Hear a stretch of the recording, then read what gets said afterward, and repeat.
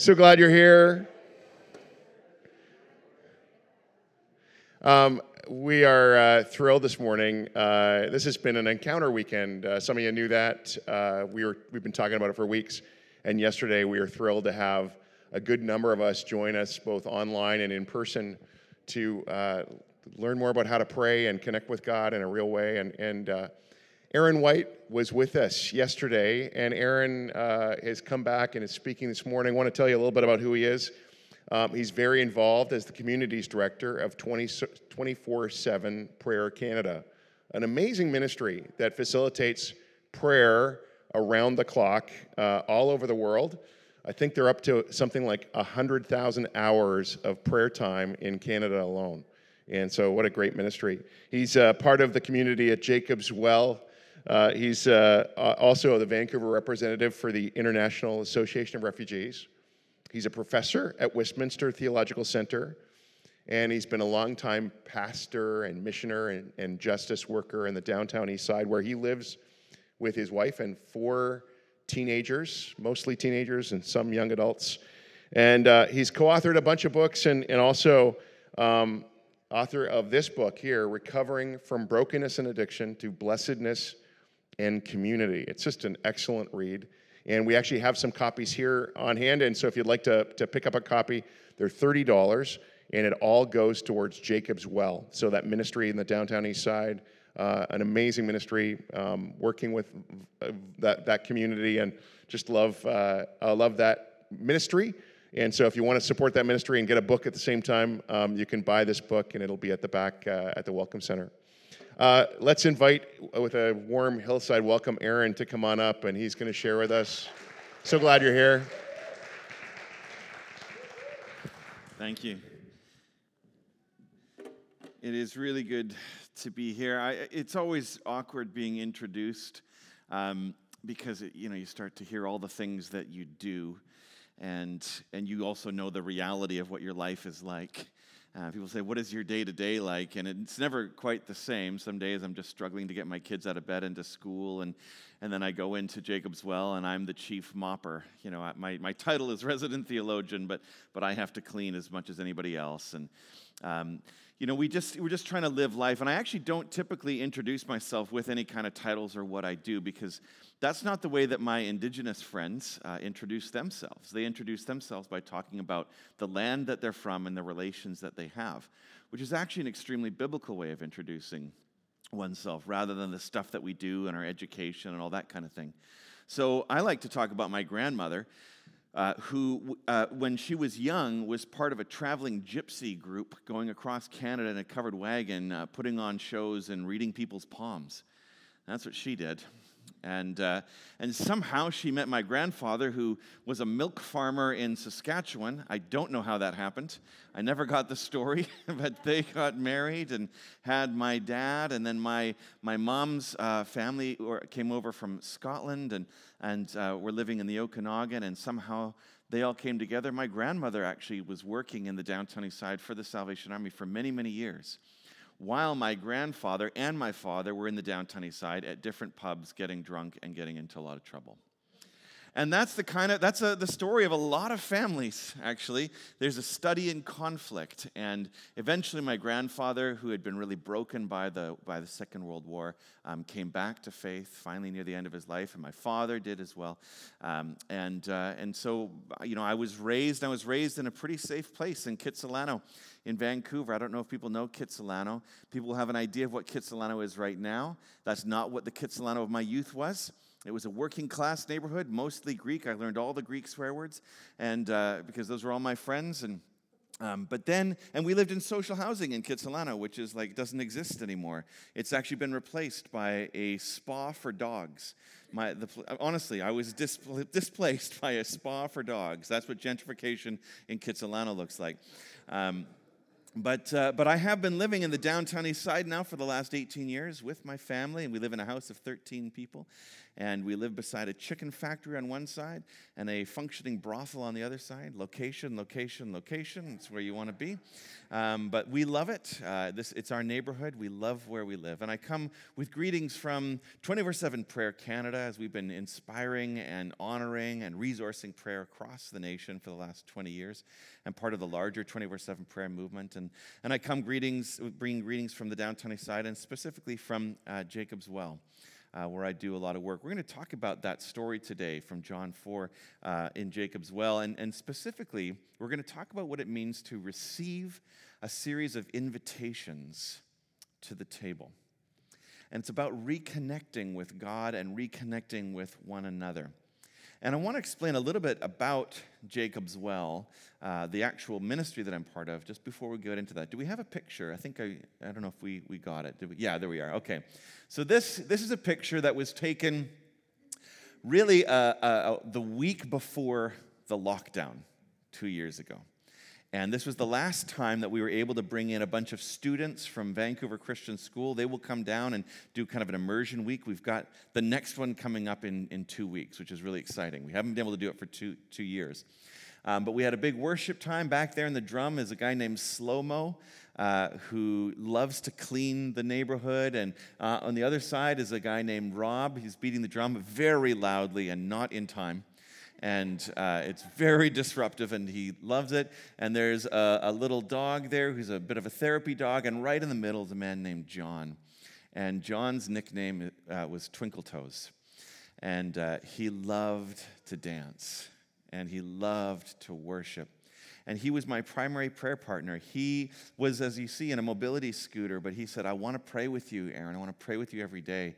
And I said, well, I can't afford just to go and do it, but I am praying every morning at 8 o'clock in the morning. And he said, well, if you call me at 7 o'clock in the morning, I'll be there at 8. I said, oh, that means I have to get up at 7 o'clock in the morning. But I did, and I called him, and he'd wake up, and then he'd get himself all ready, and he would come down, rain or shine, snow, didn't matter. And I knew I had to be there because he was going to be there, and he would pray with me. And John passed away in November, as well as a number of other people have been dying. We've done a lot of funerals recently. Some from COVID, some from overdose, some from other stuff. It's been a very difficult season for us, but the community in Jacob's Well is incredibly strong, and the reason is, well, what I'm going to talk about today, why it is so strong. And there's a lot of people who look at the downtown east side and they think there's only negative things there, there's only darkness there, there's only chaos there, there's just people who need help. And of course, those things do exist in my neighborhood, but guess what? They also exist in your neighborhood. It's just a lot more visible in my neighborhood. But there's incredible strength and beauty and faith and hope and life in my neighborhood as well as there is in your neighborhood. And that's really visible in my neighborhood as well, but you got to have eyes to see it. So I want to explain that what we're going to talk about here is 3 invitations that become very apparent, I think, throughout Scripture and in our ministry, and particularly in this passage we're going to read. And I think we have them up there. Can we put those up there? The 3 invitations. We're first invited by God to his table. That's the first invitation and the most important invitation. We're invited by God to his table. Another way of putting this is saying we have been invited to become friends with God. Doesn't that sound good? We're invited to become friends with God. The second invitation is that we have been invited to the common table. We've been invited by one another to a table. Another way of putting that is we become invited to be friends with one another, friends with our neighbors, and even more. The third invitation is tricky because it's actually a disinvitation. We are unfriending the world. We are saying there are things that are not invited to the table. Not people, but there are things that are not invited to the table, that cannot be invited to the table if the table is going to be the table. So we'll talk about those 3 invitations. And the first thing I want to do is read out John 4. And it's a longish passage, and I want to read out the whole thing, and I think it's actually really important to do. Sometimes we extract little bits and pieces from Scripture, and I want to read out the whole story because we'll get a sense of it. And as I'm reading it out, I want you to pay attention to these invitations and start to think, where do you see some of these invitations in this story? Being invited by God to his table, inviting one another to the common table, and saying there are some things that are not invited. John 4, starting in verse 1. Now, when Jesus learned that the Pharisees had heard that Jesus was making and baptizing more disciples than John, although Jesus himself did not baptize, but only his disciples, he left Judea and departed again for Galilee, and he had to pass through Samaria. So he came to a town of Samaria called Sychar, near the field that Jacob had given to his son Joseph. Jacob's well was there. So Jesus, wearied as he was from his journey, was sitting beside the well. It was about the 6th hour. A woman from Samaria came to draw water. Jesus said to her, "Give me a drink." For his disciples had gone away into the city to buy food. The Samaritan woman said to him, "How is it that you, a Jew, ask for a drink from me, a woman of Samaria? For Jews have no dealings with Samaritans." Jesus answered her, "If you knew the gift of God and who it is that is saying to you, 'Give me a drink,' you would have asked him, and he would have given you living water." The woman said to him, "Sir, you have nothing to draw water with, and the well is deep. Where do you get that living water? Are you greater than our father Jacob? He gave us the well and drank from it himself, as did his sons and his livestock." Jesus said to her, "Everyone who drinks of this water will be thirsty again, but whoever drinks of the water that I will give him will never be thirsty again. The water that I will give him will become in him a spring of water welling up to eternal life." The woman said to him, "Sir, give me this water so that I will never be thirsty or have to come here to draw water." Jesus said to her, "Go, call your husband and come here." The woman answered him, "I have no husband."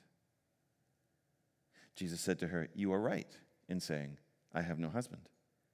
For you have had 5 husbands, and the one you now have is not your husband. What you have said is true." The woman said to him, "Sir, I perceive that you are a prophet. Our fathers worshipped on this mountain, but you say that in Jerusalem is the place where people ought to worship." Jesus said to her, "Woman, believe me, the hour is coming when neither on this mountain nor in Jerusalem will you worship the Father. You worship what you do not know. We worship what we know, for salvation is from the Jews. But the hour is coming and is now here when the true worshipers will worship the Father in spirit and truth, for the Father is seeking such people to worship him. God is spirit, and those who worship him must worship in spirit and truth." The woman said to him, "I know that Messiah is coming, he who is called Christ. When he comes, he will tell us all things." Jesus said to her, "I who speak to you am he." Just then his disciples came back. They marveled that he was talking with a woman. That's fun. They marveled that he was talking with a woman. But no one said, "What do you seek?" or "Why are you talking with her?" So the woman left her water jar and went away into town and said to the people, "Come see a man who told me all that I ever did. Can this be the Christ?" They went out of the town and were coming to him. Meanwhile, the disciples were urging him, saying, "Rabbi, eat." But he said to them, "I have food to eat that you do not know about." So the disciples said to one another, "Has anyone brought him something to eat?" Jesus said to them, "My food is to do the will of him who sent me and to accomplish his work. Do you not say, 'There are yet 4 months, then comes the harvest'? Look, I tell you, lift up your eyes and see that the fields are white for harvest. Already the one who reaps is receiving wages and gathering fruit for eternal life, so that sower and reaper may rejoice together. For here the saying holds true, one sows and another reaps. I sent you to reap that for which you did not labor. Others have labored, and you have entered into their labor." Many Samaritans from that town believed in him because of the woman's testimony. "He told me all that I ever did."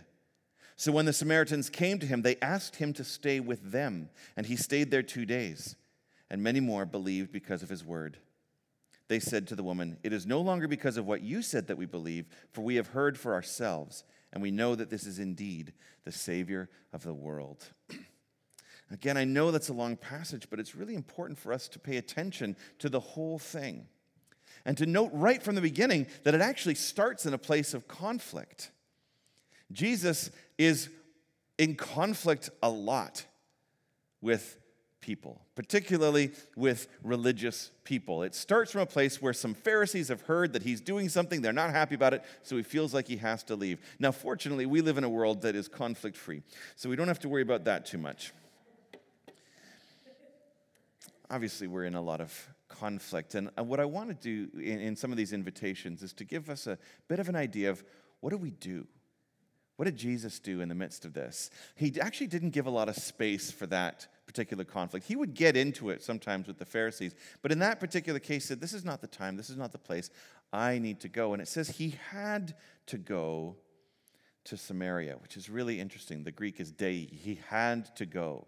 And if you were a first century Jewish person, you would realize this is a weird thing, that Jesus had to go to Samaria. He was on his way up north. That's fine. The quickest geographical way is through Samaria, but it's not the quickest religious way. It's not the quickest social way. Because to go through Samaria meant you had to go through unclean territory. You had to go through the land of your enemy. And it said Jesus had to go. Why did he have to go? He had to go because he had an appointment with a woman at a well. And Jesus does this all the time. He goes places, and the disciples don't particularly want to go to the places where Jesus is going. They must have had those conversations. Jesus, why do we have to go through Samaria? A good Jewish rabbi would go way out of his way to not walk through the unclean land of Samaria, because if you walk through Samaria, wherever you're going next, you had to isolate.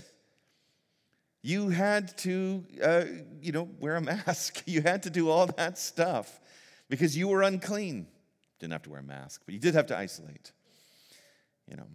And they wouldn't have wanted to do that. And they wouldn't have wanted to go to the place where the demoniac was. And they wouldn't have wanted to go and hang out with these unclean people. But Jesus said, I have to go there.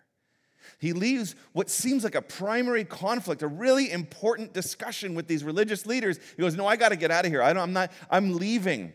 I'm going because I've got an appointment with an unknown, unnamed Samaritan woman at a well in Sychar. I love that. We have felt compelled at different times to do that. Back a few years ago, when there's conflict in the world, we start to forget about the previous conflicts, don't we? We pay attention. We should pay attention, but we start to forget about the other things that 6 months ago we were really concerned about Afghanistan. And before that, there was other conflicts that we were really concerned about. And I remember just hearing all the stuff about what's going on in the southern border of the United States with all the migrants coming through and all just the horrible things that people were saying about migrants. And it just struck my heart. And I go, that isn't right. That's not who they are.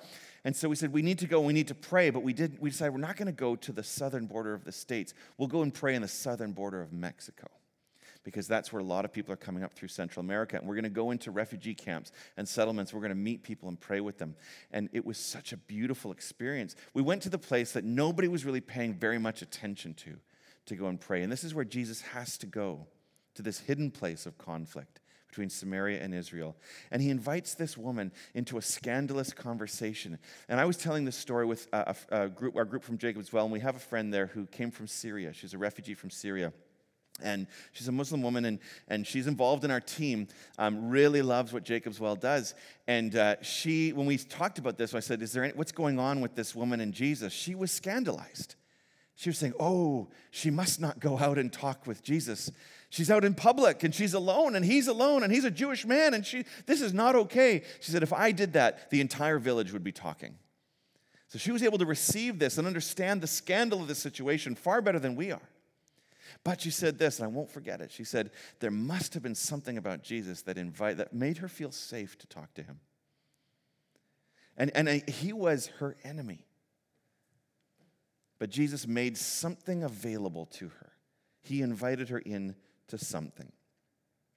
And he invites her, and by extension, he invites the Samaritans into true worship. He says, you will be part of those who worship in spirit and in truth. He invites the Samaritans to God's table. They had been part of Israel, but were severed. That's what the Samaritans were historically. They had been part of the nation of Israel, but had been severed and mixed with other nations, and so they were considered incredibly unclean. They were in conflict.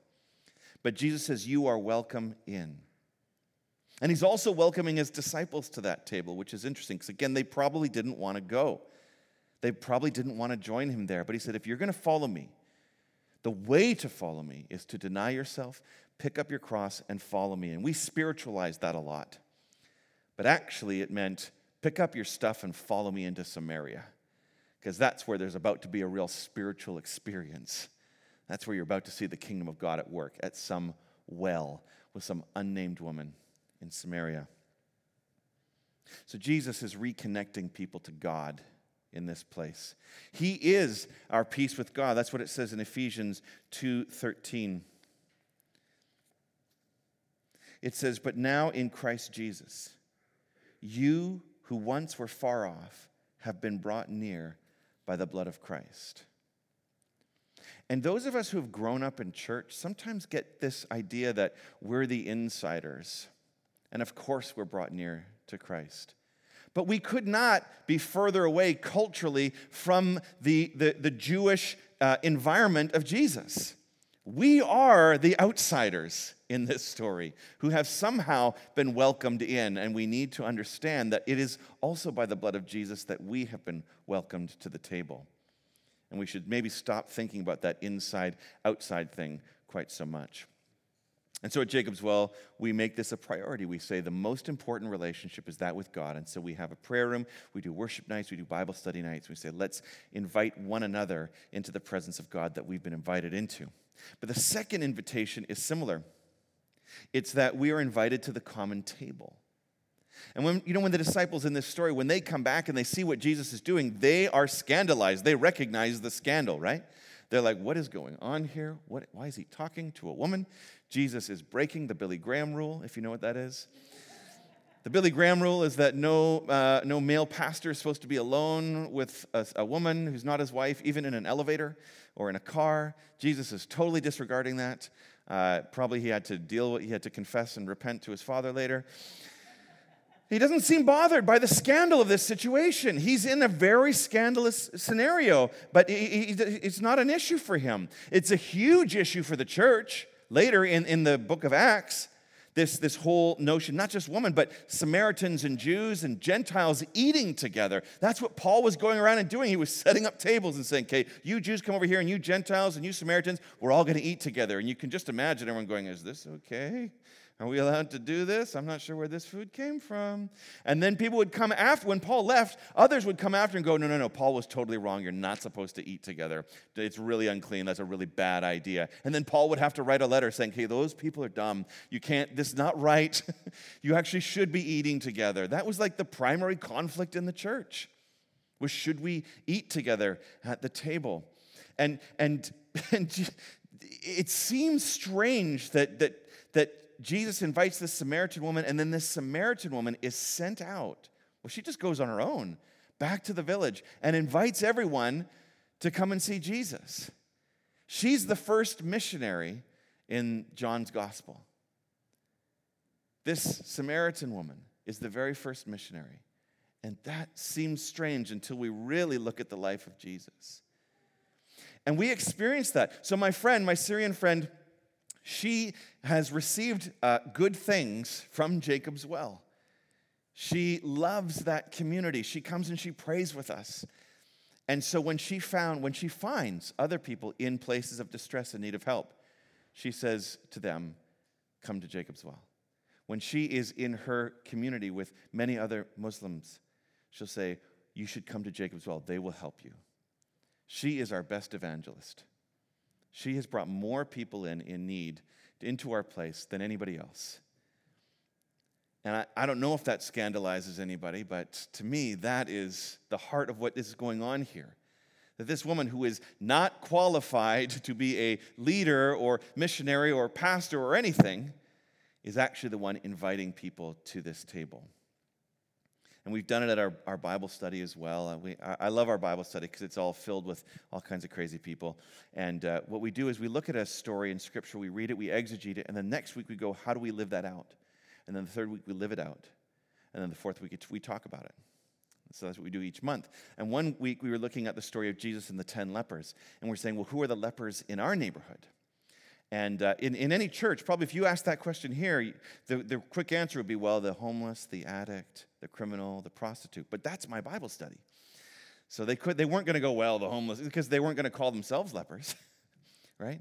So they started going, well, who are we afraid of? Who's not welcome? Who's unclean in our neighborhood? They went, oh, the police. They're unclean. They're unwelcome. We're afraid of them. And so we said, okay, well, how do we welcome them in? So we had a friend who knew a police officer who was a believer, and they said, well, could we welcome him in? And I said, okay, as long as he understands he's coming in as a leper. And they said, yeah, he can. And they said, now, what did Jesus do to the lepers? Well, he blessed them, so we're just going to bless him. So we came in and we just blessed him. And that was 6 months ago, and he's still coming. And he brought his family the other week to our family night, and he's still part of our Bible study because he received welcome and blessing in this place. This is the invitation to the common table. It's actually looking at who's my neighbor and who is the person who must believe that they're my enemy. That is specifically who we should be inviting in. I saw a video this morning before I came here of Russian and Ukrainian believers worshiping together.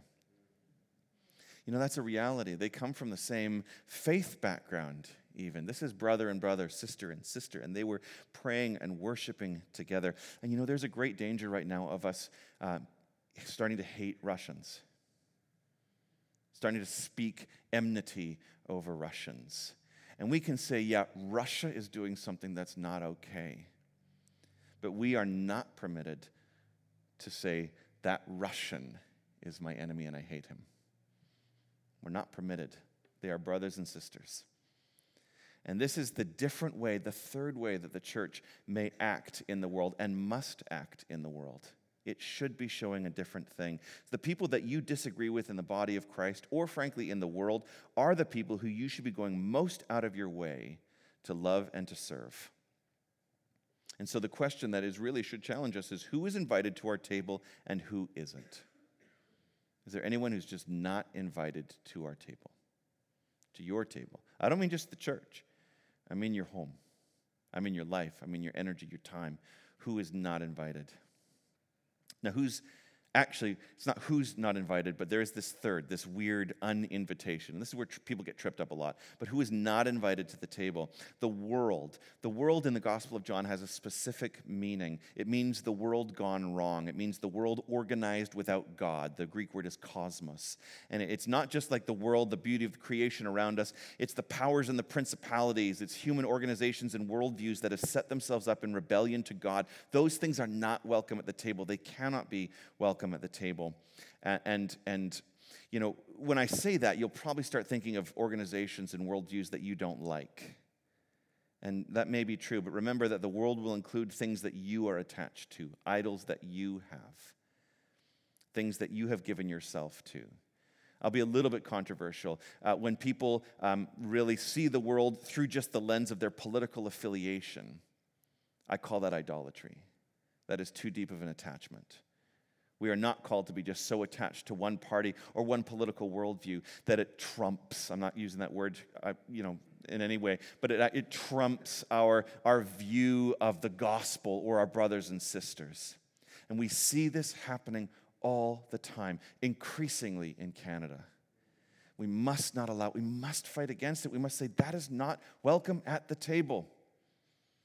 That is not welcome at the table. That idolatry is not, it cannot be welcome at the table. Fear, disgust, enmity, division, hatred as identities, these things are not, they cannot be welcome at the table of the Lord. They cannot be. The way that these disciples, and likely some of John's first readers, thought about Samaritans, particularly about this Samaritan woman, could not be invited to the table of Christian community. These things had to be brought into the light and conquered by Christ. And Paul uses some of his strongest words in his letters to condemn this way of thinking. He says, this is actually not in step with the truth of the gospel, saying that Jews should eat over here and Gentiles should eat over here, or conservatives should eat over here and progressives should eat over here, or we have this church over here for these people and this church over here for these people. This is actually not in truth with the step of the gospel. Your church should look and smell and sound weird. And so I say that a lot. I say if your church is really the church, it should smell weird. You should come in and go, oh, that doesn't smell like my house. Because there are people who are coming in who smell beautifully of other cooking. They smell maybe in difficult ways of places where they couldn't clean themselves in the same way that we do. We should be uncomfortable in the flesh walking into these places. We should be uncomfortable that, what if a political discussion happens? That we don't know that everybody in the church, we don't just assume that everyone's going to think the same way. We can disagree, that's fine, but we are not permitted to hate or dismiss our brothers and sisters. That is uninvited to the table of Christian community. Unforgiveness is fundamentally in conflict with your identity as Christ followers. Friends, Christ is our peace between us and God. Most of us can say yes and amen to this, of course. We were made to be in union with God. This, though, must lead us to the understanding that Christ is our peace one to another. And that's how we live that out. What do we do in a world of such incredible conflict? What do we do with that? Can I make a suggestion? You know, we pray and we must pray, and prayer really matters. Do that. Continue to do that. Actually, world Christian leaders have called for this Wednesday to be a day of fasting and prayer for the conflict in the Ukraine. Do that. But you know what else you can do? Get to know your neighbor. Invite them in, welcome them in. Start to be ready to be the kind of people and family and community and church that really welcomes in refugees and displaced people, because there's going to be more. We're working on actually the Afghanistani issue right now of trying to bring people over, and we know that that's actually all going to be forgotten in the light of now the Ukrainian refugees who are going to come over, and we want them to come over as well. Start to be ready to do this. This is how we can respond.